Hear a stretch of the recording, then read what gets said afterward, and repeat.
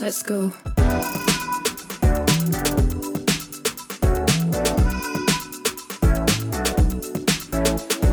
Welcome to Micromobility, a podcast exploring the disruptive potential of lightweight utility vehicles. Using the history of computing as a framework, we examine how these technologies will upend everything we thought we knew about the future of urban transport. The host of the show is Horace Dediu, founder of Asimco.com, and I'm his co-host, Oliver Bruce. Okay, well, I guess welcome back to Micromobility, and we have Horace and I, and for the second time, I guess, isn't it, in the same room. How are you doing today, Horace? Very well, and actually, I think it's the second time we met, but it's the first time we're actually recording in the same room, right? No, we did it with Riley. Oh, we did with Riley. Yes. That's right. Yeah. That was right. That was in San Francisco. Now we are in Christchurch, New Zealand. Yes. The old stomping grounds of Oliver, or maybe not, but certainly much nearer to them. So for those of us who, like me, have never been to New Zealand before, Christchurch is on a so-called South Island, and it's the largest on the South Island. Yeah, it's the largest city down here. And it's second or third largest in all of New Zealand, behind Auckland, which is the biggest city, and Wellington, which is the capital city. Both of those are on the North Island. And I flew into Auckland, then very briefly just immediately transitioned to Wellington, where I spent 2 days. And we... Minister of Transport, the New Zealand Transport Agency, the Ministry of Transport, the Wellington City Council. We put Horace on quite the tour. Yeah, it was... Rolled him out. It was a lot of meetings in a short time. We went through and saw folks from government, policy, the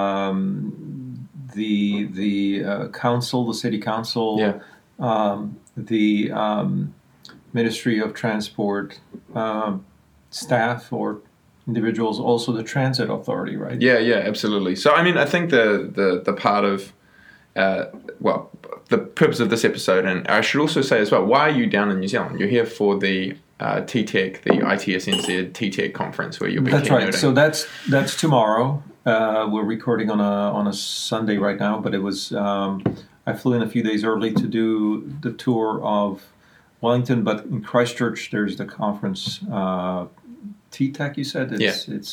It's called, and it's a... So, well, tell us about TTEC then. Maybe what should I know about it? It's it's a conference about the future of transport in New Zealand. It's run by ITSNZ, which is it's sort of one of the kind of a conglomerate of a lot of the large transport consultancies in New Zealand. But Horace will be talking about micromobility and why in New Zealand we should be really very actively advocating for micromobility. And I think he's found a pretty receptive audience, don't you think? Well, so far, but here's the thing. So I want to lay the foundation for folks outside. And Christchurch, again, going back to topography and geography and geology, Christchurch has been the victim of a large earthquake in 2011. And when I came here, I wasn't very well aware of it. I was never at all aware of it. But when I got into my hotel, I looked out the window, and it was just it looked like there was vacant lots all around this hotel. And I thought, what's wrong with this hotel? It's in the middle of nowhere. It turns out it is actually in the middle of the smack dab in the middle of the city, but the thousands of buildings in the city have been demolished. And so what we have is essentially this, half the city's missing. And as a result, what this has to do with micromobility is, as a result, the city got a kind of a chance to redesign itself. Not 100%, but a lot of the infrastructure of the city, obviously not just buildings got damaged, but the roads and the infrastructure itself was damaged, and so they had the chance to rebuild. And as a result, it's very nicely laid out. First of all, it's a grid city. But the new streets are laid out with a lot of protected bike lanes. And so Oliver and I took a ride yesterday from the city to the shore. The city is not quite on the water's edge, but it is sort of driving or riding distance away. And we rented a couple of e-bikes. Actually, we did a couple of scooter rides as well, but mostly the e-bike was for the long distance. In fact, very consistent with what you might think about in terms of the addressable market of small transport. We can get around the city very comfortably on scooters within the downtown area. But if you wanted to reach the shore, you would take a bike, and the distance is about 8-10 kilometers. Yeah. And a leisurely hours ride away. Yeah. Obviously, we went on pedelecs or e-bikes, but they were limited to about 25 kilometers an hour. Yeah. And at 25, you don't even break a sweat. It's not hard to ride. And obviously, if we had S pedelecs, we could go 45, and it would have been a bit more strenuous, but it would have also gotten us there in probably half an hour. And it's a very nice little story of how in a city like this, you don't really need a car. And which is such a different story, because Christchurch has traditionally been, out of all of the cities in New Zealand, the most auto dependent. Like it was originally built. I mean, it's flat topography. It's it's on the edge. It sits in a very large area of plains, so there's no hills. And when it was built, it ended up being predominantly car based. They ended up having, I think there's like one commuter rail in the whole city, but other than that, everybody, the car dependency mode share is incredibly high. So it was very interesting when they decided to do the rebuild that they actively promoted more bike share or more bikes.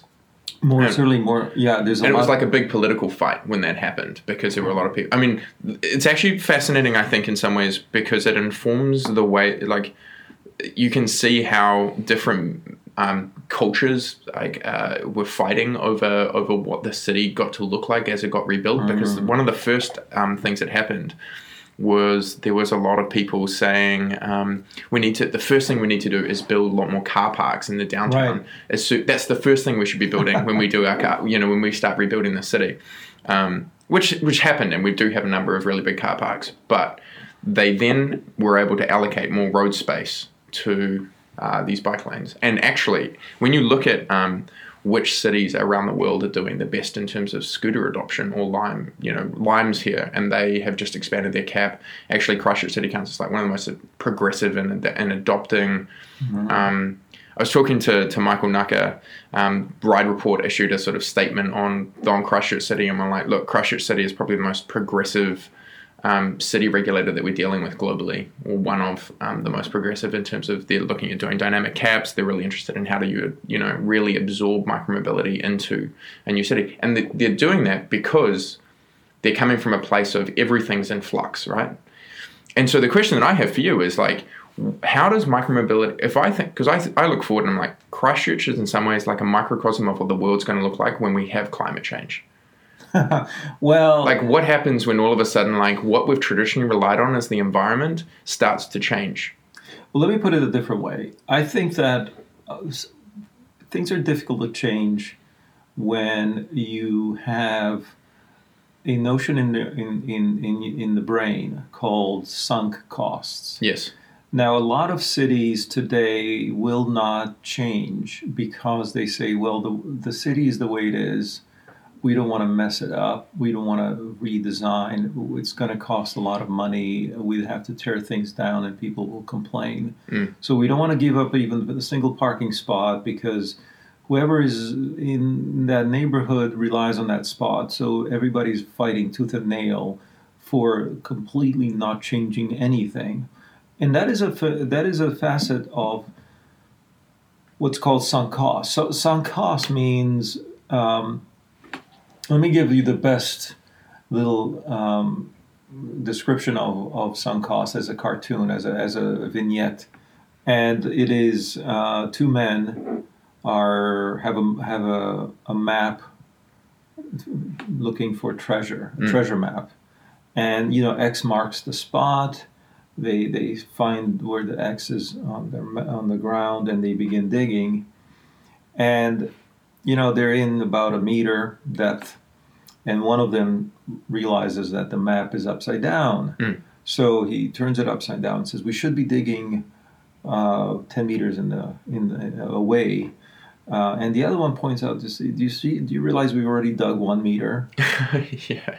So the other one shrugs and says, yes, you're right. Let's keep digging. Yes. It's exactly this. Yeah. The notion behind sunk costs is that we've gone this far, might as well keep going. Yeah. So if a city is done wrong, and it's incompatible with the future, it's incompatible with even an efficient version of the present, then people say, let's not do the efficient, better thing, because we've done so much already. Yes. We've got these parking spots, we've got these parking garages, we've got these streets designed this way. We've got all these people who own cars, and they're culturally ingrained that that's how you get around, and they've got so money invested in those things. You know, the gold is elsewhere, and you may point out to them that there's gold there. It's not even like a better environment. It's just literally more money. There's more money if you did the right thing. If you and the way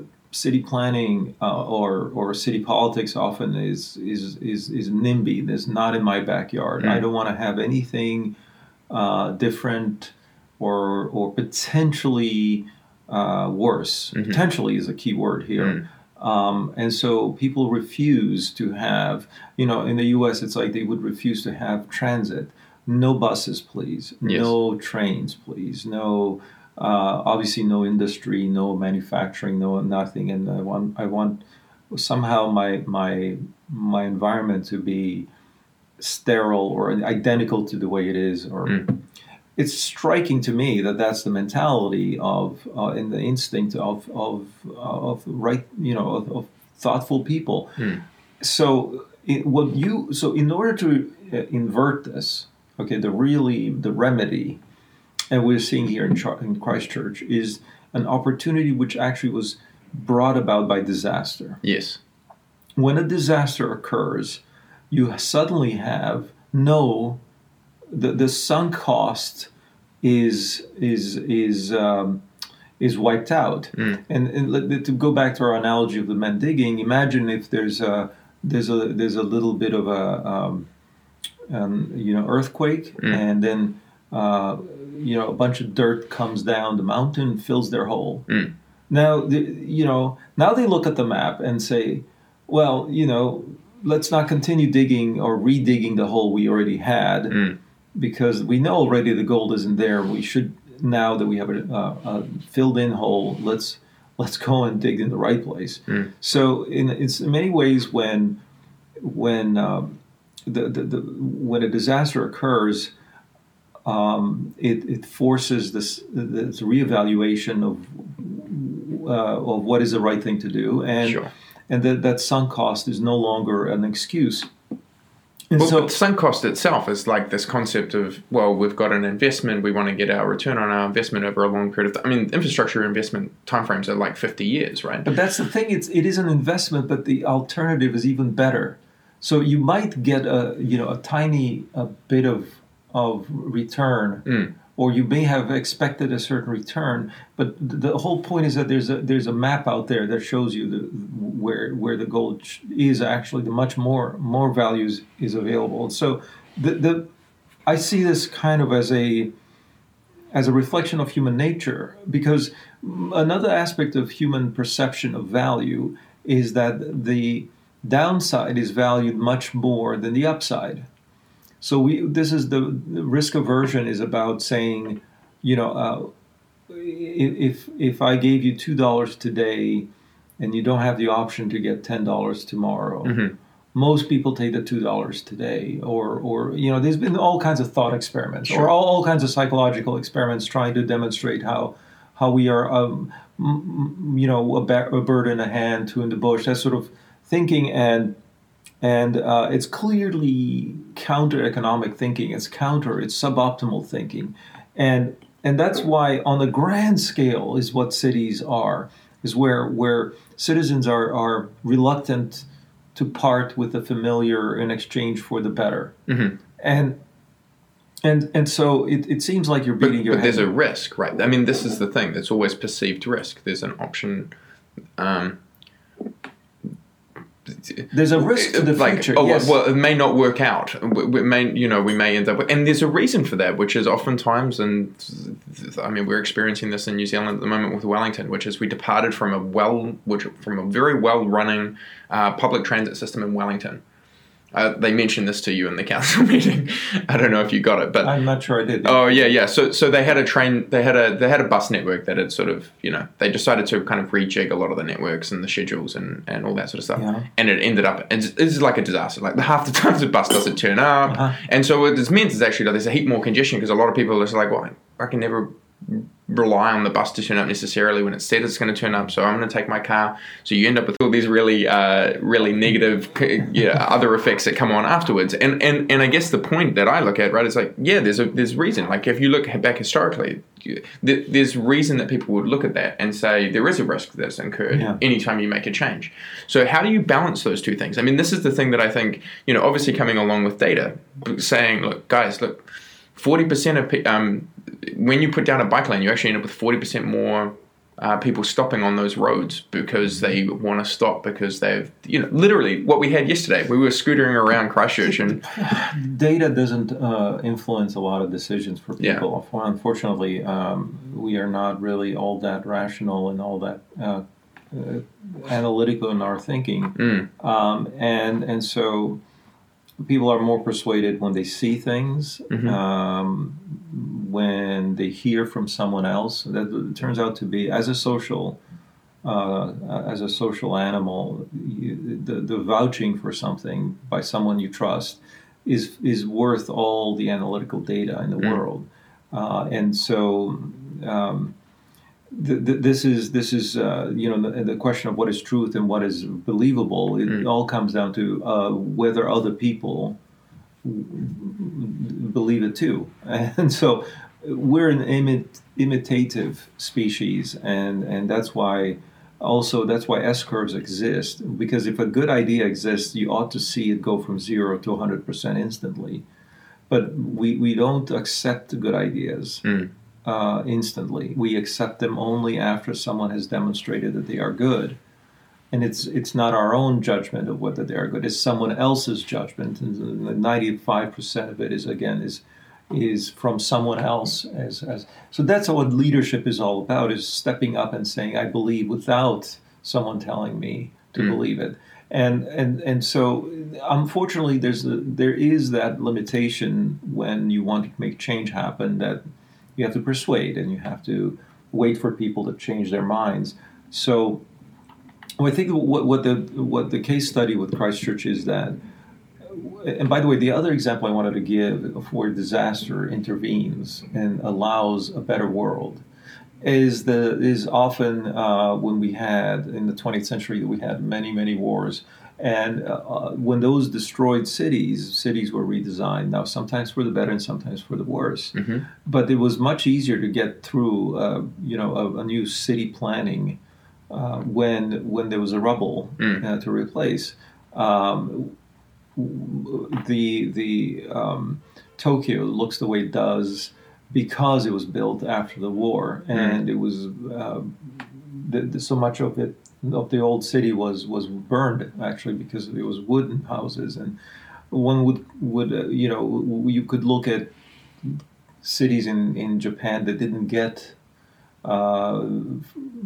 destroyed and see how they evolved differently, and so when you start by saying what the world would look like post climate, and well, not so much post-climate, but during. I mean, the thing is, right, is if we're starting to see these, and I'm not like a nihilist about the whole thing. I'm just like aware that we are in a changing climate at the moment, and there are going to be areas that are going to be deeply affected. You see it in Australia now. You've got like large areas of drought. You've got other areas that get excessive amounts of flooding. They're like the volatility of weather all of a sudden starts to change, and it makes areas that traditionally would have been inhabited uninhabitable. And there's a sort of like, well, we're all socially, we don't have. I think Christchurch, in many ways, like, the reason I find it so interesting was it was like almost like a canary in the coal mine of how do we as a civilization deal with something when like the thing that we thought was stable that was underneath us all of a sudden gets shaken. And in Christchurch, it literally got shaken. And all of a sudden you start going like, the traditional mechanisms that we have for planning, the traditional mechanisms that we have for return on investment, etc., all kind of got thrown out the window. And you have to kind of start again a little bit. Obviously, you're adapting from what has come before, but climate change is in the same way. I think we have assumed in our mind a lot of things around how nature is relatively stable. It's going to happen in a lot of cities around the world where you're going to have climate change make these things habitable or uninhabitable, more habitable, less habitable, whatever, but outside of the bounds that we've traditionally expected. Mm-hmm. Does that make sense? Yeah, I just don't know how that impacts the decisions on infrastructure. Well, it impacts in the decisions on infrastructure because if all of a sudden things start changing a lot faster than we've traditionally seen them to change, then we're going to be looking for lower cost, more adaptable mechanisms that allow us to have, quote unquote, the same level of standard of living that we might have had before, or things that we might have to abandon. There's a whole discussion in the sort of climate change realm around like stranded assets, things that we thought we'd invested in them. They thought they were going to be 50-year assets, and they're not. And I see. So stranded assets is like in some ways infrastructure is that very very thing, and it's going to be offering us a chance to rethink it, redesign based on that. So yeah, I think we're speaking the same thoughts here. So for me, it's been a very rapid introduction to New Zealand here, and a couple of other things that struck me. One is that it's fairly small population-wise. It's 4.7 million people. It's highly urbanized, however, so most people do live in cities. And so the degree of control when you have urbanization, by the way, has one of the aspects is that the living environment can be dramatically changed quickly because you have a more centralized control. Roughly, when you have higher densities, you have more ability to affect change quickly because you have. You're not distributing it over 2,000 councils. You're distributing the decision over one council. Although that may be highly politicized, it's still fairly much more concentrated. And so what the potential for New Zealand is to be an experimental country in a way. I think this is one of the advantages the Nordics have had as well. I mean, the Nordics are between 5 and 8 million people, and that's Finland, Norway, Sweden, Denmark. And things are more dynamic there because they're smaller populations. They're very urban and fairly wealthy. And so you get also a lot of progressive thinking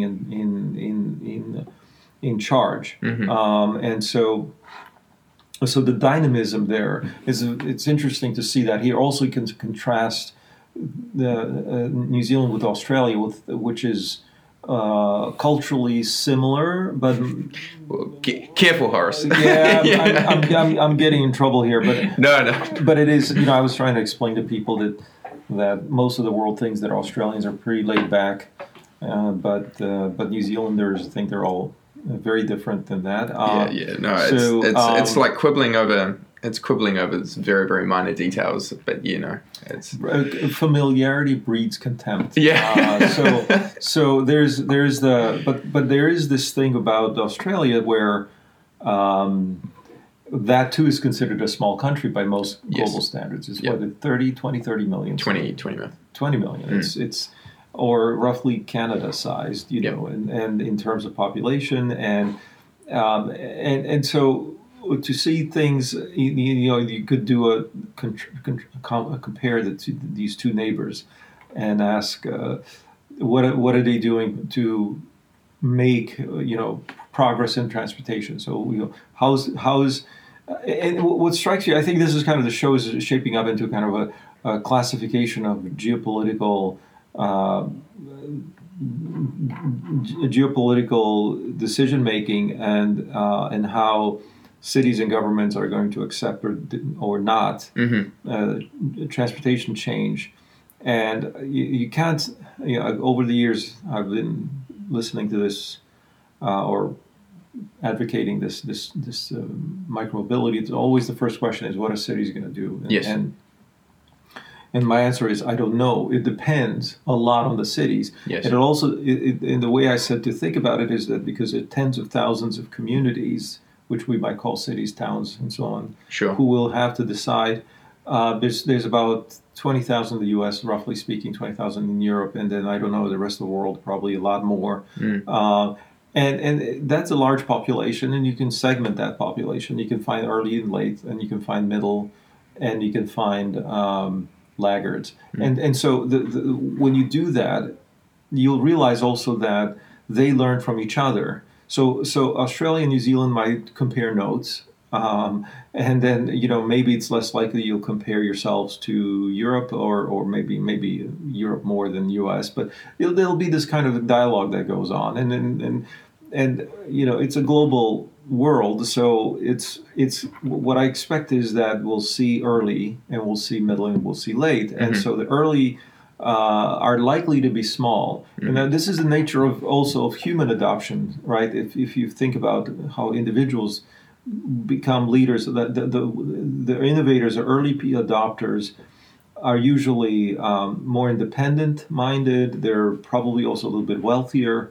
They're also, because they have the ability to try things. Yep. Well, their risk tolerance is a lot higher, right, typically? Yes, and so one way to think about it is that they're more tolerant of making a mistake. Yeah. And if you don't have the means, you can't afford to choose the wrong toothpaste because you can't just throw it away and pick another toothpaste. Yes. So it's this the economic aspect of early adoption is that you are willing to take more risk.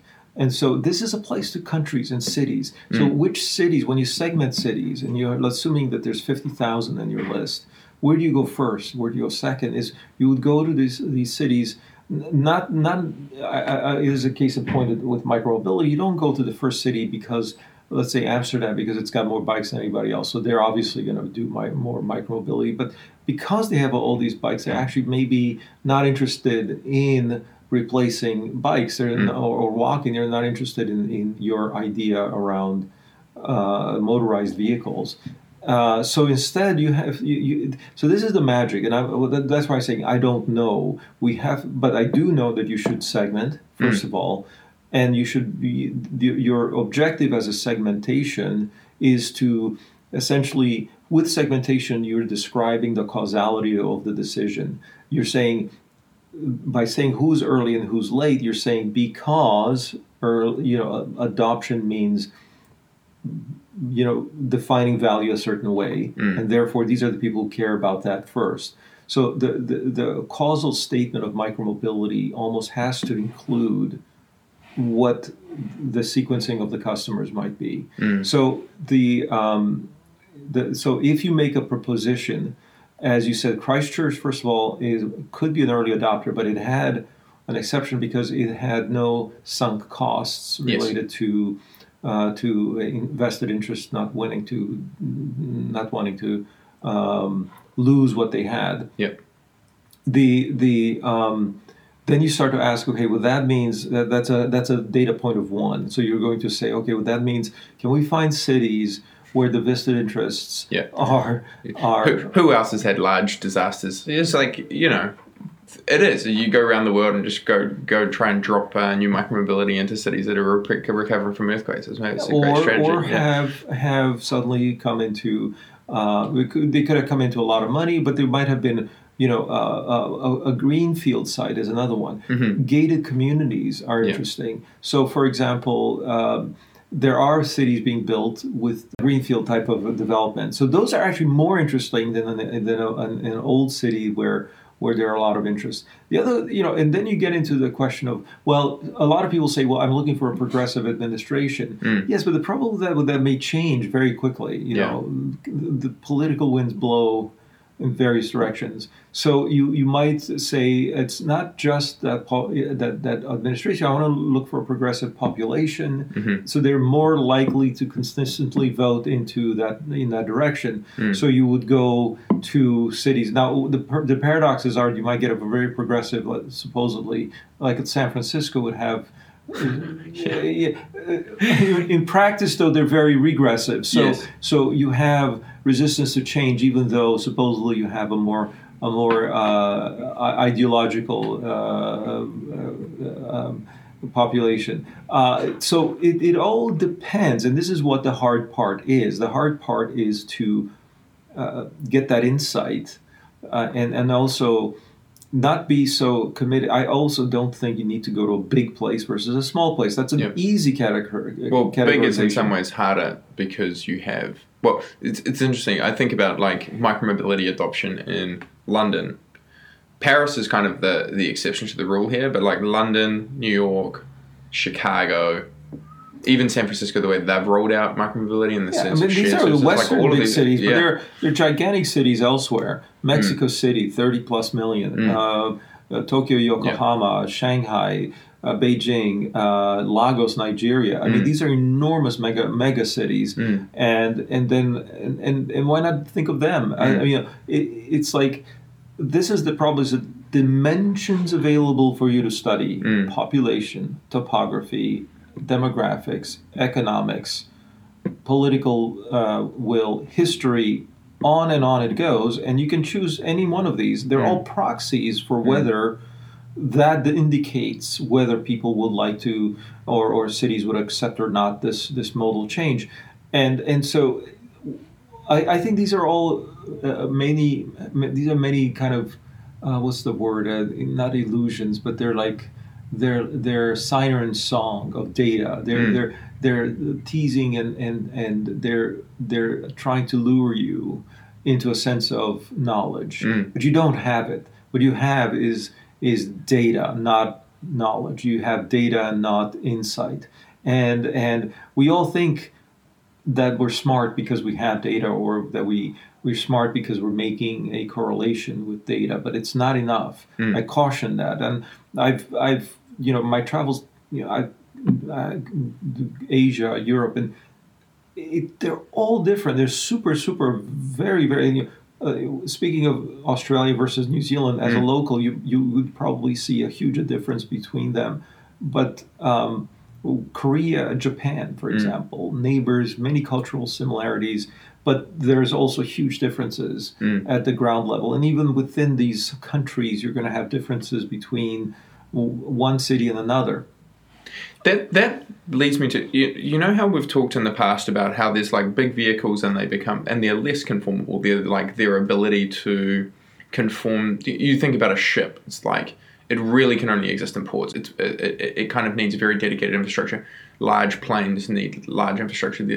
And then you kind of move smaller cars. You can put trucks on roads, and those are relatively... In fact, cars were so much more conformable than trains. Yes. So let's not forget, because the train needed its iron road. It needed to have a type of infrastructure that you couldn't walk on, or you couldn't cycle on, you couldn't take a horse on. Yes. So when the iron horse came, as it was called, the train, was remarkable is that it was a very, very difficult thing to deploy. It needed it not only a right of way, which so compared to cars, by the way, cars did kind of piggyback where a horse-drawn wagon would have gone. Yes. And that itself would have piggybacked where people would have walked. Yes. And so, or animals would have walked.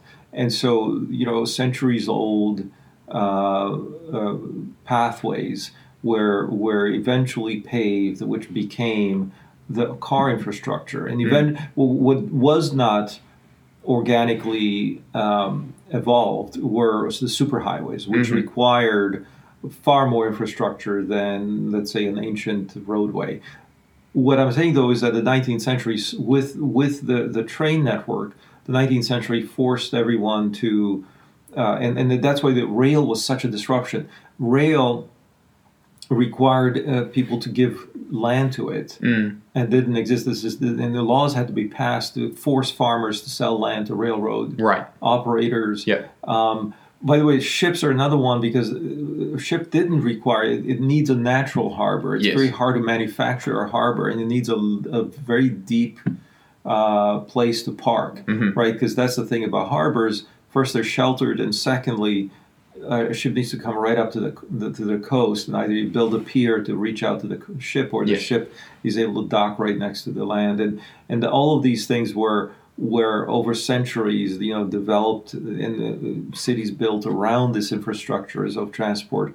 So when you were saying about conformability. Well, the reason I was saying it is that just this idea that, like, as you get further and further and further down, and you go into these small towns or something, and in Asia, or you're in a large city in Europe or whatever, it's like all of these are so varied. And at the moment, we've kind of, you talk about the sort of the hegemony of the car, or the hegemony of automobility, and the fact that, like, cities have had to adapt themselves around it. But then the reason that I think, and as I'm conceptually understanding it as well as we kind of go on, micromobility becomes more conformable, and it is sort of like it's able to permeate down into those smaller things and find a niche and adapt as an organism, right, into this habitat. By the way, I need to also point out that micro is dependent on automotive infrastructures.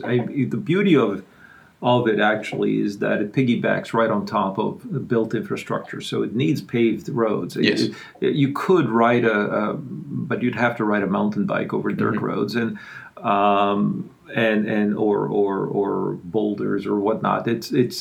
We are very, very grateful to have all this paved infrastructure, and it's designed for transporting trucks, not just cars, and these are extremely high pressure per square meter type of, a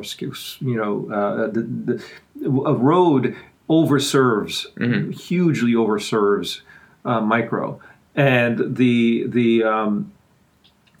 the car piggybacked itself onto either horse infrastructure, but also cycling, because cycling were the first modes to require smooth roads. Yes. You see the smoothness due to the rolling of a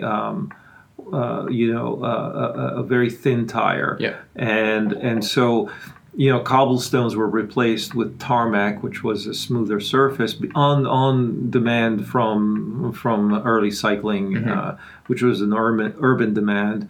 Whereas country roads were still mostly unpaved for many, many decades thereafter, and there are still vast tracts of unpaved roads in the world. And so anyway, my point is, though, that with the infrastructure we have for cars, we actually are granted or gifted a huge bonus whenever we move to micro. The width of these streets can absorb 100-fold increase in traffic if you move to micro. Yes. The infrastructure for parking could absorb 10-fold increase in storage of micro vehicles, and so it would be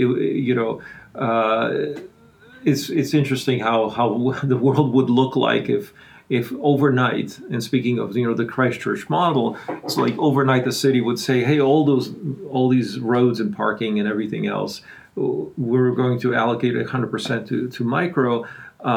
It would reshape the city dramatically, because it would invite people who were in the suburbs. Let's assume that it wasn't downtown that was damaged, but the suburbs. Think about that. You would say, let's build tall buildings with apartments and then have those people move closer to the city center. But as a trade-off, we're going to actually take cars out of the city center. Yes. And so people will be able to go to work with micromobility and do so much more efficiently and quickly. But you also have to push the car out. Now, that would be a fantastic experiment. Like instead of sprawl, you would have a reconcentration of population, sort of an urban migration happen. And what would it look like? How would you end up with as a city? So it's fascinating to think about. The tendency, again, of the 20th century was the car allowed things to spread out. But as you also mentioned the sort of the climate action and change, maybe one of the consequences will be people saying, well, if we go to micro, we also have to be closer, and let's think about once again moving back into cities and living more like we did before the car. I'm reminded of a funny conversation I had, because in the 90s I lived in New York. I lived in New York between 91 and 93 approximately, before going to business school back in Boston, which was 94 to 96. And I lived there in Manhattan and Brooklyn. I lived in I remember it was 25th and Lex was Manhattan, and for about 3 months there. And I moved to Brooklyn, and I actually walked to work. And I would walk or take the train. And I remember meeting people on the Upper West Side, and that is a more residential area of New York, and yet still very much a building and not houses, and not these are apartments. So I met one guy who was working. I was working at the same place, and he had a family. He was middle aged and had a family, and I said, well, why didn't you move out? Once you got kids, because everybody would want to. Presumably, that was the mentality in the 20th century, is that you'd move out to Connecticut or something like that. Yeah. If you were young and you were single, you might live in the city. It's a thriving kind of social scene. But if you, and I was single at the time, and as soon as you got married and wanted to have kids, you get out of the city. And he said, absolutely not. He said the city is the best place to raise kids. He said, everything's nearby. Kids are there in schools, and we have daycare and everything else we need very nearby. Plus, we have access to any culture we want. We have access to any products we want. He just made it seem like it was actually much better to live in New York. And I had never thought about it, because I grew up thinking, as a Western, Americans, I should say, dream was the house with the garage and lawn, and the only reason you might not want that is because you wanted to, again, socialize or something like that. Yeah. So ever since then, it was in the back of my mind. It's like, wow, how wrong can you be when you have a perception of what quality of life means? Yes. And the suburban lifestyle, and so, which points out to me that just because that perception of landed gentry being utopian, it's a construct that may not last. It's a question that is a construct we built. It's a construct we can unbuild. And you might say, well, how long do these changes occur? Well, actually, it turns out people's minds change a lot more quickly than infrastructures change. Yes. Infrastructures may take decades, but actually suddenly fads, belief systems, you see young people now changing their behavior much more quickly. So first of all, you have the generational cycle. The generational cycle is about 20 to 30 years, meaning that generally, kids tend to want to be different than their parents. And so you almost have a knee-jerk reaction to sort of do things differently, and that's been a cycle of change forever. But even more profound would be that the entire society all kind of agrees that things should be different, and so what's holding things back, and this is Bob Mesta and Jobs to be Done. What's holding things back versus the wish to go to a better place. These are the tug of war, push and pull, and I'm just cautioning people: don't assume that the way the world is now, and the foundational beliefs, almost unspoken, unstated, unwritten rules, those might very well change. And we've gone through tremendous change in other things, which are unrelated to transport, but or how we arrange our living spaces.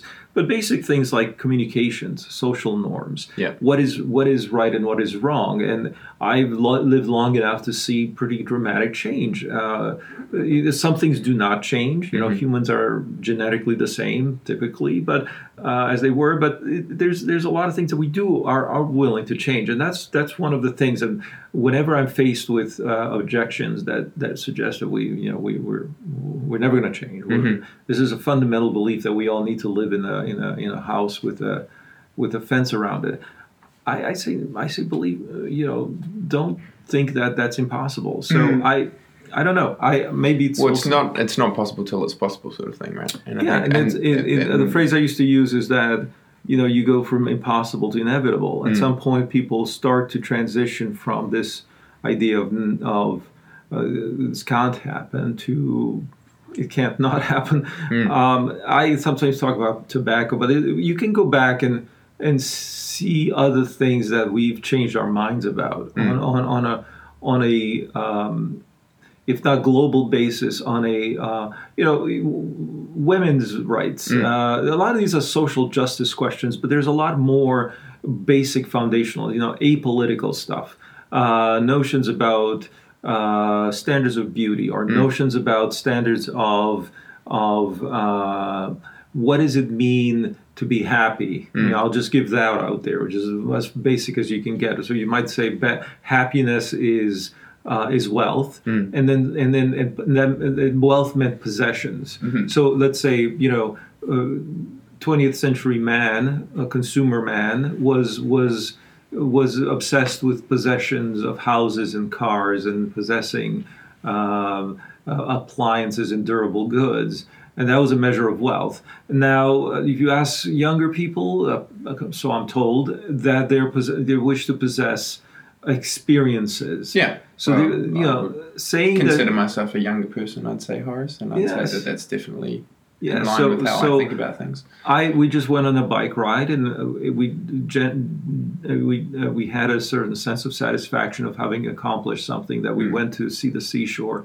Now, it cost something out of pocket to get the bikes, but at the end, I didn't feel like I wanted to own a bike, and that was a great, the memory of that, the pictures you're gonna get, and the sharing you're gonna do with the pictures of that trip, and the social status you might gain from saying, I've been to New Zealand, Christchurch seashore, here's my photo, here's my Instagram. And that, I think, partly it's fed by the computers and communication networks, that suddenly we feel our status rise because we were there, versus our status rising with the time before we had any of those technologies to say, I possess a few things, and I can tell my friends about it, or my neighbors can see. You see how that, you might say, well, how did teens or young people become so much different than their parents? Well, it is partly the technology that enabled them to socially signal differently than they used to.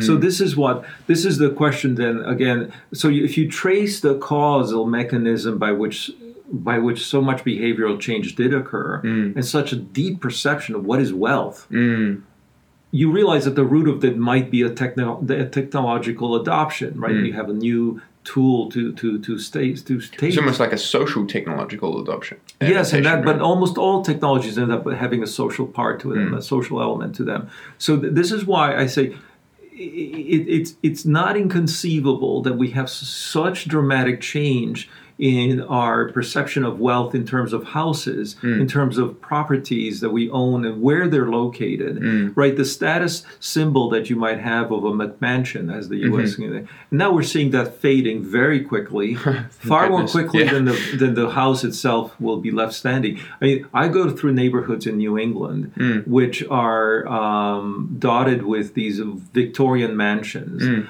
And they're sitting on top of a hill, typically.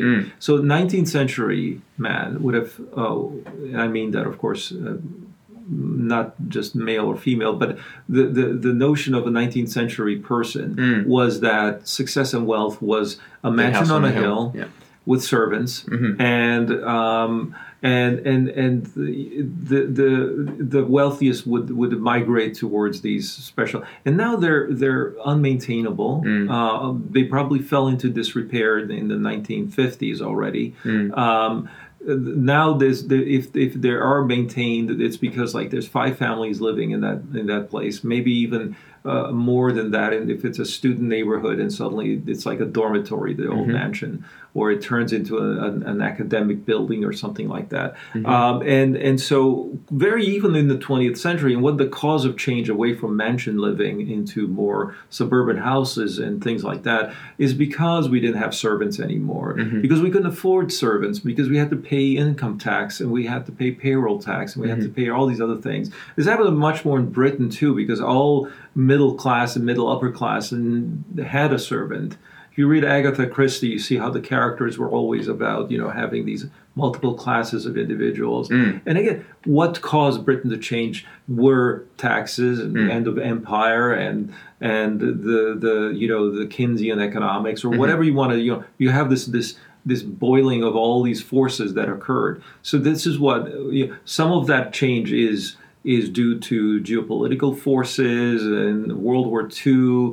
But that too would have been, because the end of steam era, with the beginning of mechanization, the empire existed because of technology, and the end of empire came about because of technological change. And that end of empire caused the society in Britain to change dramatically, and that reflects in our housing situation. So it affected how people felt like having a manor or having an estate or having a townhouse. Sure. Or, all these things are a product of their time. The living arrangements we have are a product of a time. So the question on suburbia, this model of living that we have, is to me nothing more than a tiny blip in the history of humanity. Totally. Which is dependent upon all these other factors, which is like what was our transport system and avability and our business models around that, and like our employment situation. If you were to put your finger on how, so the two major inventions allowed a suburbia, obviously the automobile, but also electrification and the telephone. I mean, if you were in pre-Edwardian times, let's not forget that if you were a farmer, which did have a house on the plot of land, was essentially the farmhouse was the prototypical suburban house. Although there were many more together, but the dream was to have that isolation that the farmhouse gave you. So you had no neighbors, no noisy neighbors, and the funny smells, and all these other problems with living in apartments. And yet, in 19th century or earlier, the farmhouse was a desolate place where people were unhappy because they had no way to talk to their neighbors. And so, in order for you to socialize, you almost had to go to church. And so there was maybe go to the general store and speak with one or two people who might happen to be there. And so the life of a farmer was a very isolated, difficult life, and this is true in Europe in much earlier times as well. That market days, which is when people finally came together, were essentially the only time to socialize, to find a spouse, to learn news, to find what's going on. There was no other way. So communications are another part of the story. So when the telephone happened, it means that being in isolation in your suburb meant that you could still chat with your friends, you could still socialize, you could still get the news. So television also that brought the news, and radio brought the news. You didn't go to market towns to do so. The Sears Roebuck catalog. All the cost of communication and information went to zero. The cost of transportation went to zero. So why not live anywhere you wanted to, right? You could live in this isolation, and therefore you would have a sense of ownership, a sense of pride in where you were, and this sort of having a landed gentry kind of mentality. But again, that's a construct of the 20th century and made possible by these new technologies. Now, if you fast forward then to 21st and even late 21st, we're going to have people who will have virtual reality, who will have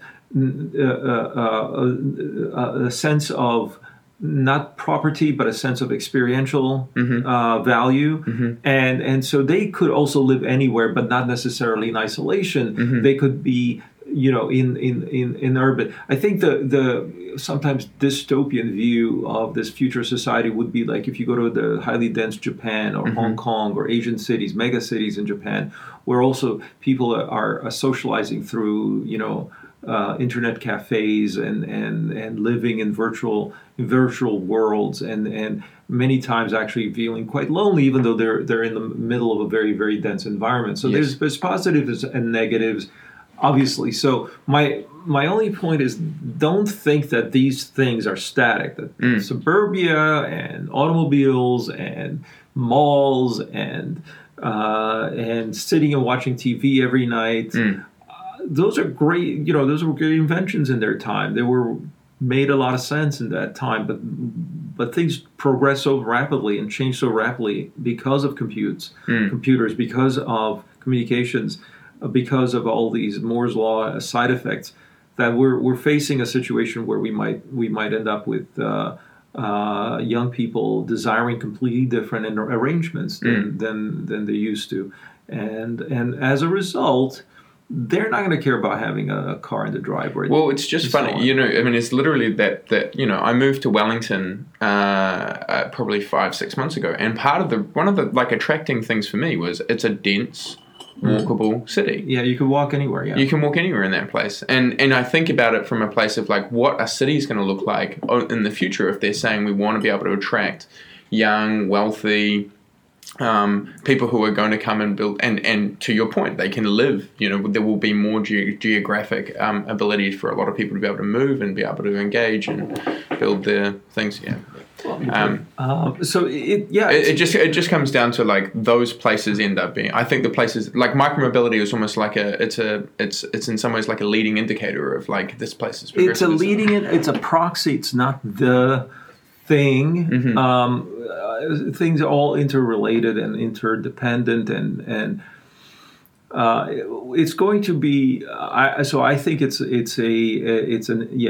one of those consequences of our technological evolution as the way the technologies we use in our lives, and because of those technologies, I mentioned the four enablers.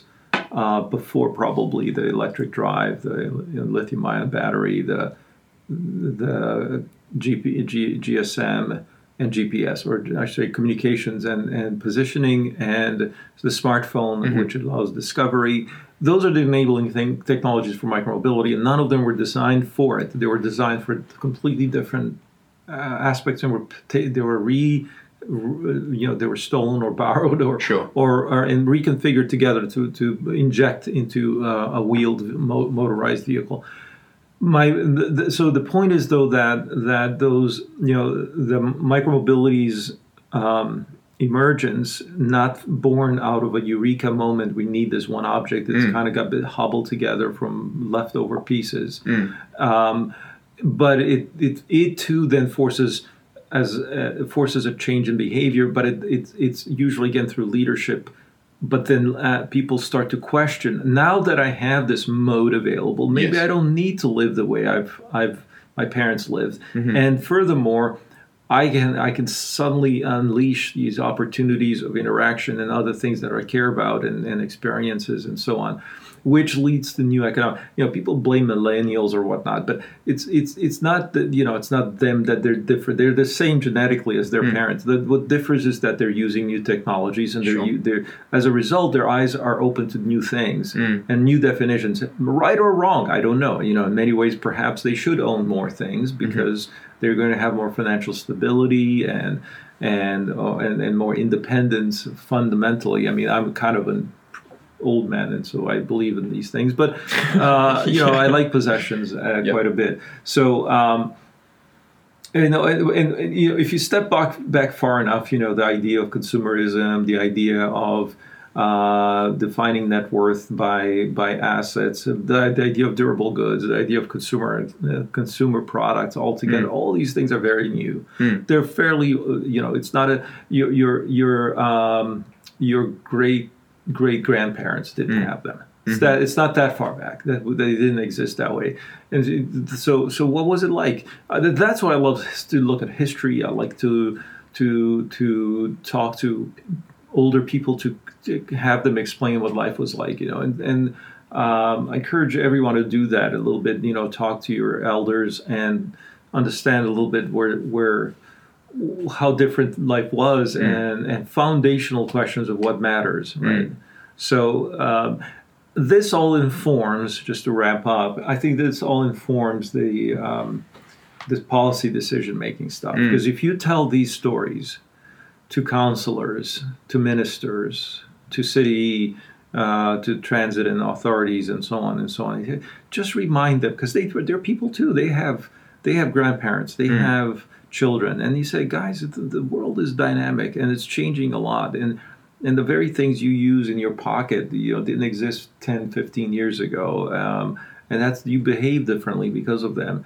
A lot more potential for change occurs, and that's why, in many ways, I think politicians and policymakers are somehow they're seen as the least dynamic, but they have to deal with the most with issues of the day. So they're not hired to deal with vision. They're hired to deal. And even an entrepreneur at least has to think, or a business person has to think a little bit ahead. But a manager of a city has to deal with problems that exist today, fixing things and making sure people. So I call this being effective, not efficient. It's just things have to work. So you can't you can't detract from that, what value they add on that basis. But they still, to be motivated to make big changes, you need to say, but big things can happen, and they can happen quickly, and they're driven by tech and all that. So it's been a great experience here so far. People are really open to this message, and good. It's good to come and learn, and also, once we do learn, to take this message further yet again. So get in touch with us here if you want to have a conversation on. Horace is very good at talking to ministers. Am I? I don't know. I haven't. I have not. But the message was exceedingly well received, and I'll also link to as well in the podcast notes. I'll link to the interview that you did with Radio New Zealand, because I actually thought that was a great interview with Jesse Mulligan, where he, it's like at the end of the day they're asking questions. He's that I feel like I'm saying the same thing, maybe slightly different ways. But well, it was he was asking it in the very, like, in a New Zealand context, and I think you did a very good job of explaining it there. So anyway, hey. We'll wrap it up. But, all right, thank you. But it's been great so far. It's great to have you here, man. This is like very, very fun. Yeah, everybody else should come as well. So please, New Zealand's the bee's knees, and hit me up if you're going to be in town. If you're willing to take that journey, I think it's for me was from Korea. But it's no matter for where you start, it's a long journey. Even I think Australians need to fly 3 hours to get here. But I think East Coast, West Coast is about 13 hours. Yeah, it's like a 13-hour flight down from San Francisco. God, what do people do before airplanes? I don't know, man. That's why New Zealand was such a pioneering mentality, because it's like, well, you kind of come, like, you're here, Yeah. The people came in the earliest centuries must have taken months to get here. So yeah, excellent. Cool. All right, thanks again.